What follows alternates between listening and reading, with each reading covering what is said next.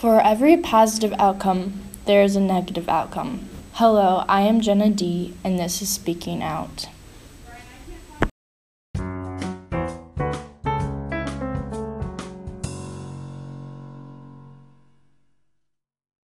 Protests can have a positive or a negative outcome. Therefore, speaking out for what you believe to try and cause change can also have a dramatic effect on a person's life. Some people will view protesters as rebellious, and it could cost a protester friendships, opportunities, safety, and even jobs. For example, in 2017, Colin Kaepernick kneeled during the national anthem, which caused an uproar. According to Jay Greenson, Kaepernick's protest, for all intents and purposes, costed him a 7 to 8 figure a year career. He's now unemployed despite having his advanced performance. Kaepernick's experience shows that not everyone may agree with a person's beliefs or actions. This can lead to the loss of careers, jobs, friends, and acquaintances, which can negatively affect a person's life. The possible loss of these attributes could cause some people to shy away from protesting.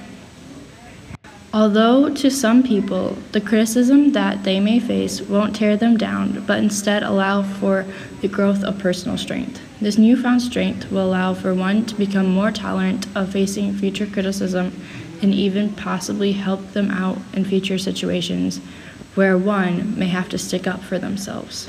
The amount of press that Kaepernick received from his protest encouraged others to protest with him. There were other NFL players who joined the cause, as well as high school students joining his cause, which made more people aware of his beliefs and his cause. The attention Kaepernick received from the press gave him a new idea and way to share his beliefs.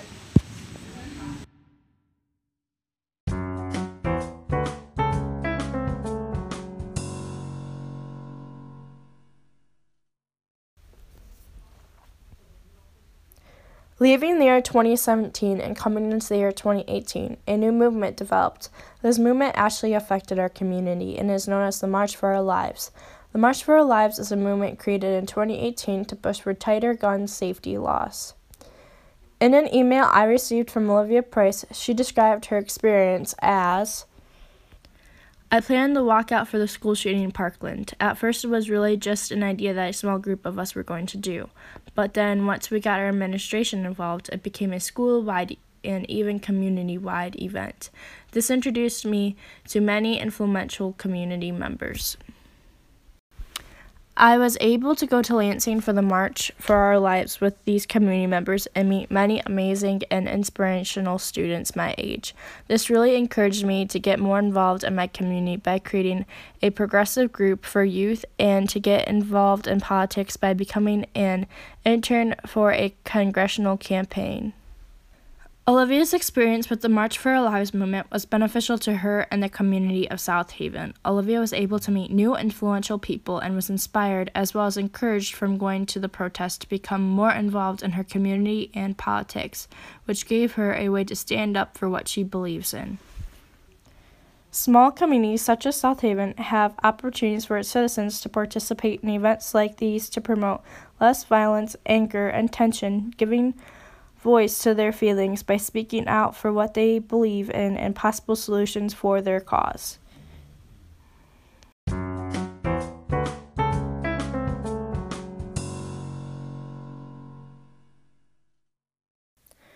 Speaking out for what you believe in is not the only reason why people should participate in a protest. Being a United States citizen, it is every citizen's constitutional right.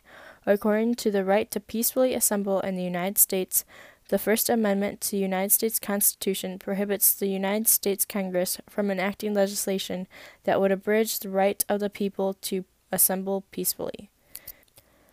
This is significant because our Constitution gives us the right to protest when not all governments do. This right encourages people and gives citizens the opportunity to speak out for what one may believe in and not have to fear their government enacting legislation that could abridge their rights. The Constitution gives the United States citizens the right to protest anywhere. Therefore, protesting in a small town, such as South Haven, is our right given to us by the Constitution.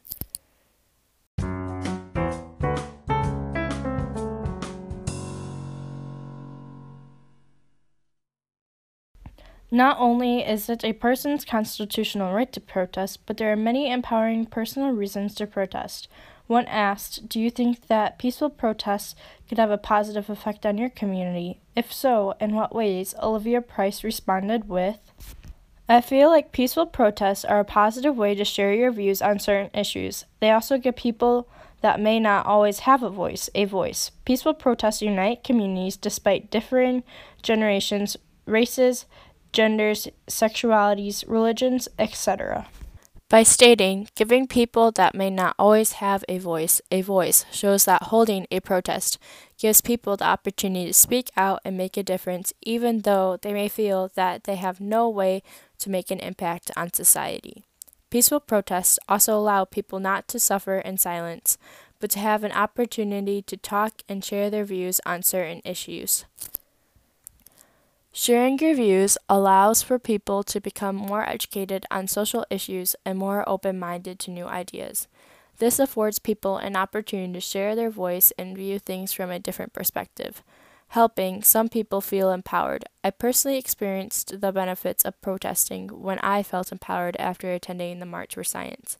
I felt empowered because there was such a large group of people with similar views getting national attention. I felt that my voice was heard and that I could make a positive contribution to our society.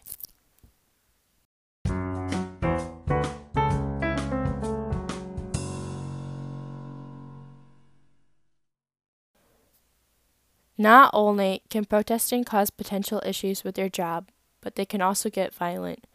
When Heather D. was asked about her views on protesting and its effect on society, she replied with, I will add here that when it becomes non-peaceful, that is when the effort of many fail, because of a few who took it too far usually.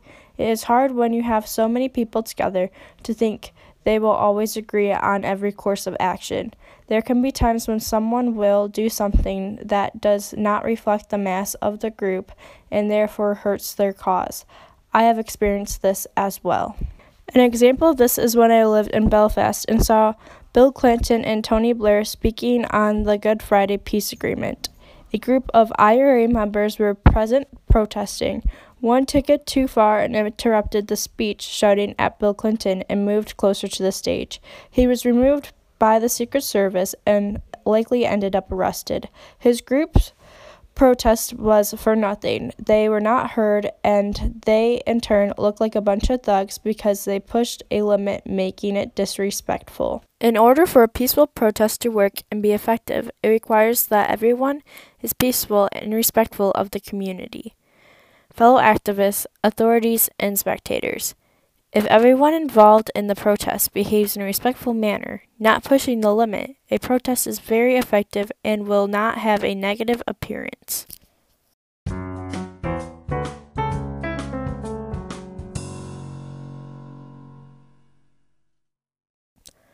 With past success of protests, the opportunities that protests allow for individuals, and that is the right of U.S. citizens, South Haven should allow for the opportunity to hold more peaceful protests. There are precautionary measures that can be implemented to avoid negative outcomes, such as the loss of jobs or the protest becoming violent in an improper manner. To exercise our constitutional rights, the first step of holding a protest in South Haven is to get a permit. A permit is the city approving the event to take place with rules and regulations to be followed. According to the ACLU of Michigan, police or city officials may also seek to impose conditions on the event, such as the sound level or the route of the march. These restrictions may violate the First Amendment if they are unnecessary for traffic control or public safety. A permit cannot be denied because the event or views expressed are being controversial. Working with the city to request a permit for a protest allows the residents to participate in the event and ensure a successful outcome. Changing the route for the march or imposing sound levels allows for a more peaceful gathering and makes the event less likely to have a violent or negative outcome. Once a permit is in place, it is the responsibility of the organization to encourage peaceful behavior and promote the event. This could be done effectively through social media. The community supporting people's right to protest will lead to a positive media coverage of South Haven, as well as drawing possible protesters to the town benefiting South Haven's economy and small business revenue. The advantages of the event will prove profitable for everyone involved.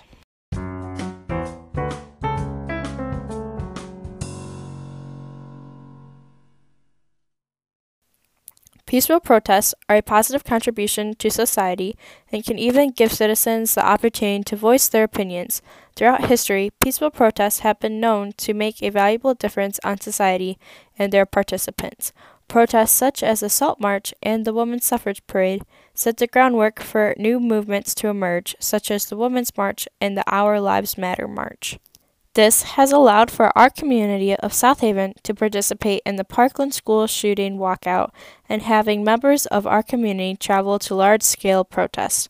It is my hope that our community participates in more peaceful protests so they can experience the empowerment and the advantages of sharing their opinions with others, working towards lasting peace, equality, and justice.